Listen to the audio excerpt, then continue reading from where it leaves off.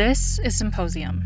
After I finished the book, I wanted to know exactly what the truth behind that was. Krishna opens his mouth and she looks in his mouth and she sees the whole universe. If you go back and watch Friends, they never talk about politics. And it's not a big surprise, but it's kind of like, really? Like, it never came up? He had to reevaluate his whole student senate, and he straight up told them we need to reevaluate ourselves and check ourselves. Which is fascinating and wonderful in so many different ways.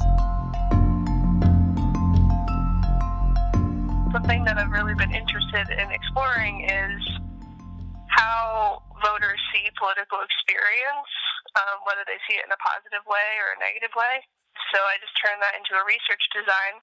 This is Heather Weigel. She's a fourth-year political science student with a minor in history, and she's actually our opinions editor here at The Echo. I was actually in the office with Heather the moment it was announced that the first 2 coronavirus cases had appeared in Michigan, and I remember her saying how upset she would be if the 40th annual undergrad symposium was also canceled as a result. And that moment was kind of what convinced me of the need for this podcast series, Symposium. So Heather is in part the person to thank for this podcast, but I digress. My research is titled Political Experience Doesn't Matter and to Whom. It's public opinion research, so basically it's all about what the public thinks about something. Voters have a lot of issues to consider before heading to the polls, from abortion to gun control, healthcare to climate change, the list goes on. But what about the candidates themselves? To what extent do things like university experience and career background sway voters' perceptions? That's what Heather's research seeks to answer. So I wanted to measure the perceptions of voters on types of qualifiers for political office, and I made primary manipulations on that. A manipulation refers to the process of creating the variables within an experiment. In this case, Heather crafted 3 manipulations to show how voters would respond to the following 3 things. And that's the prestige of their university, the candidate's undergraduate career at a prestigious university like Brown, for example, or a state school like EMU, and a difference between an establishment candidate and an anti-establishment one, and then previous occupational experience to a career in politics. Let's talk about that first manipulation, prestige of university. Heather constructed biographies for 2 hypothetical Republican candidates. Both bios are pretty much identical. Both are named Ben Morris, both are Republican, both use the exact same wording to indicate the policies they advocate. The only difference is that one went to Eastern Michigan University and the other went to Brown. She did the same for 2 Democratic bios. 2 candidates, both named Max Miller, both Democrats, both advocating the exact same thing in the exact same way, except one went to Eastern and one went to Brown. That's 4 hypothetical candidates in total.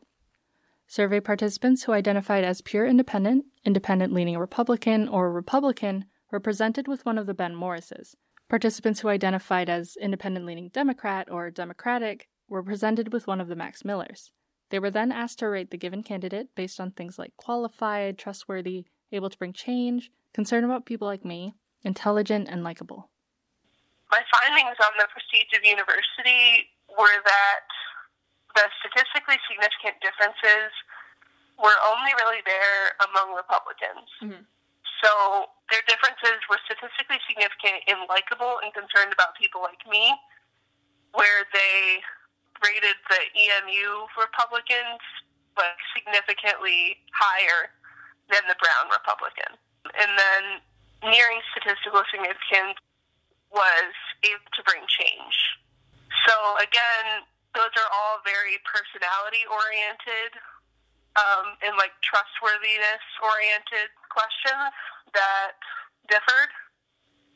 And the Republican category was where the only significant difference existed. And what I gathered from that was that there is a perception among especially the conservatives that there is a lot of coastal elitism in politics. They're less likely to trust and relate with someone from an Ivy League than they are with someone from a working class or state school. Did you have any thoughts on why that is? So, if you've heard any of the rhetoric on the Republican side in politics lately, it's a lot of drain the swamp kind of stuff. No one really knows what the swamp means. It's a very emotive term. So there's another one that's like Preachers of Washington, and that's been a long-standing pejorative term. What I'm seeing in this data and what I can gather from it is that that type of rhetoric and that type of thinking is a lot more present among Republicans than it is among Democrats. That they are more skeptical of the coastal elites and of the swamp, and they perceive the swamp as a bunch of highly educated, liberal, untrustworthy candidates. The next manipulation takes a look at a candidate's attitude towards quote-unquote the establishment. Can you explain establishment a little bit, like as a term? So funny enough, my project explores what the establishment really means, because it's been such a buzzword, especially in 2016.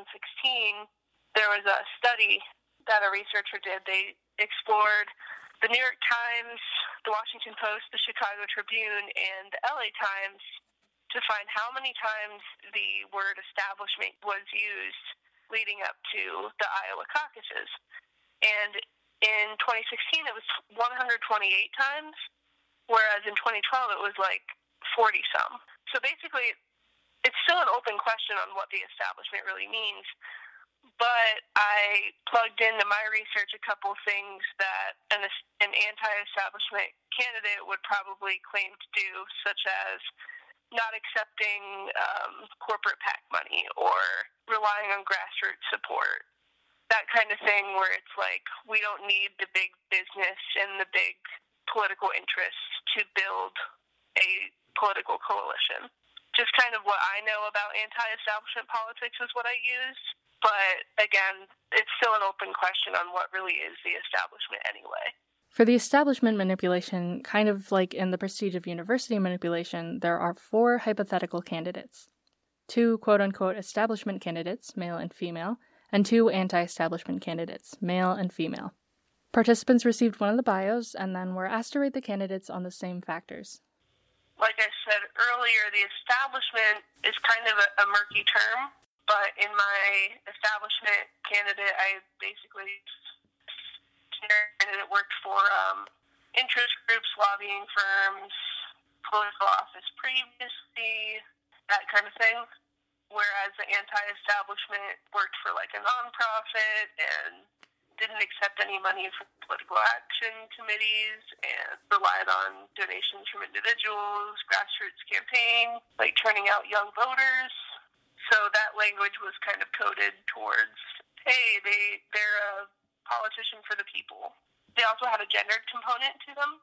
So there were 4 possible candidates that the respondent would receive, just to see if a woman, for example, identifying as an anti-establishment candidate, would get more support than a man doing the same, or less support. And who did you find got more or less support? So, interestingly enough, it really didn't hinge on gender that much, except for, in one example, the establishment candidate, so the establishment male, was found a lot more likely to be tied to special interests than the establishment female. But that was the only gender difference that was significant. Really? How about establishment versus anti-establishment? What do you find there? The anti-establishment candidate across the board was rated higher, whether that was for Republicans, Democrats, Independents, especially the Democratic respondents loved the anti-establishment candidate. That might have something to do with the way that anti-establishment was coded in the bio, because it was the grassroots and it's what you're typically finding now in candidate bios for insurgent candidates. They're like, oh yeah, we don't take any PAC money. That might play a role in democratically aligned individuals, rating them higher. Finally, we have the career background manipulation.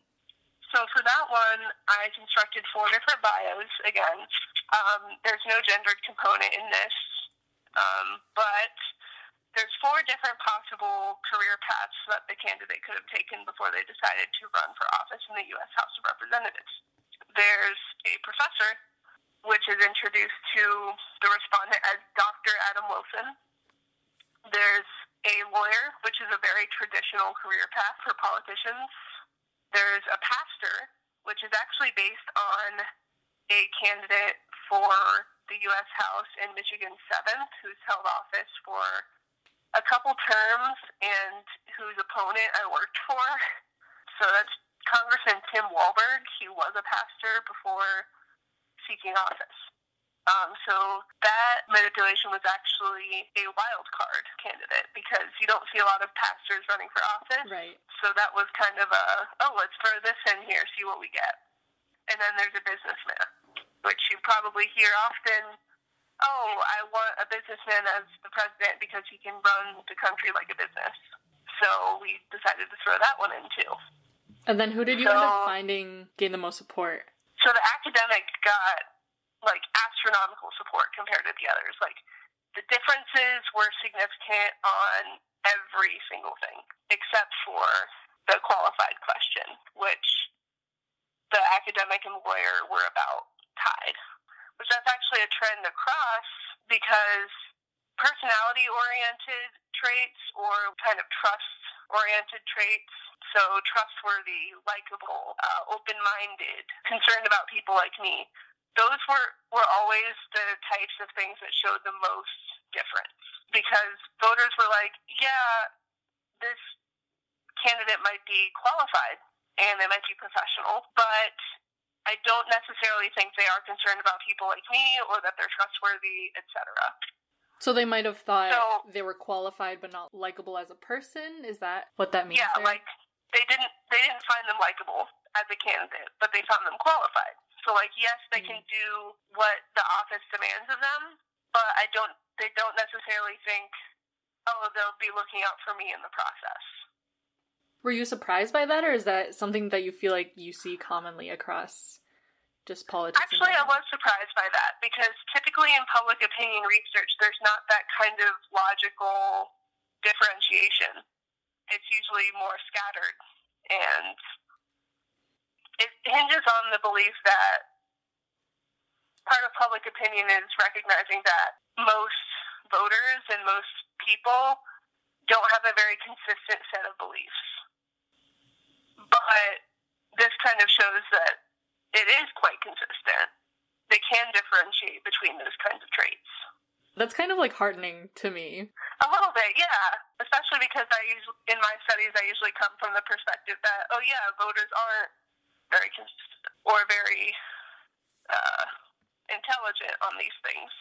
So it was kind of it was nice to see that, and it was also nice to see that the academic tested so highly, especially in those things like likability, trustworthiness, open-mindedness, because there's this perception in politics that, especially on the right wing, that our universities are all run by a bunch of liberal hacks, right? And even when I looked at how Republicans and independents rated the academic, it was still across the board rated more highly for the academic. So maybe that liberal academia trope is misleading. I know we kind of talked about this a little bit already, but did this change how you personally view other voters?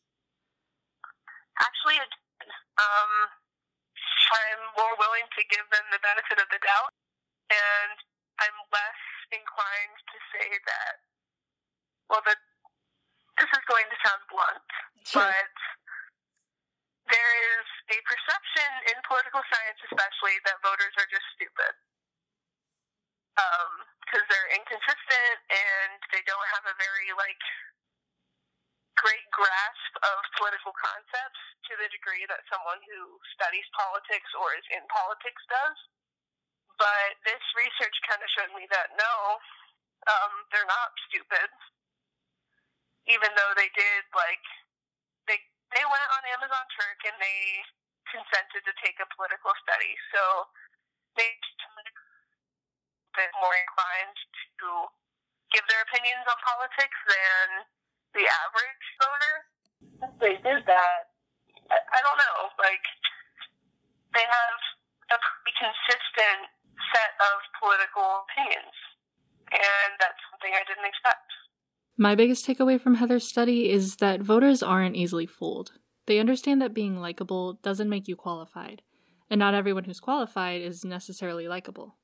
In other studies I've read, a lot of literature that I've focused on in my study of science have kind of said the opposite.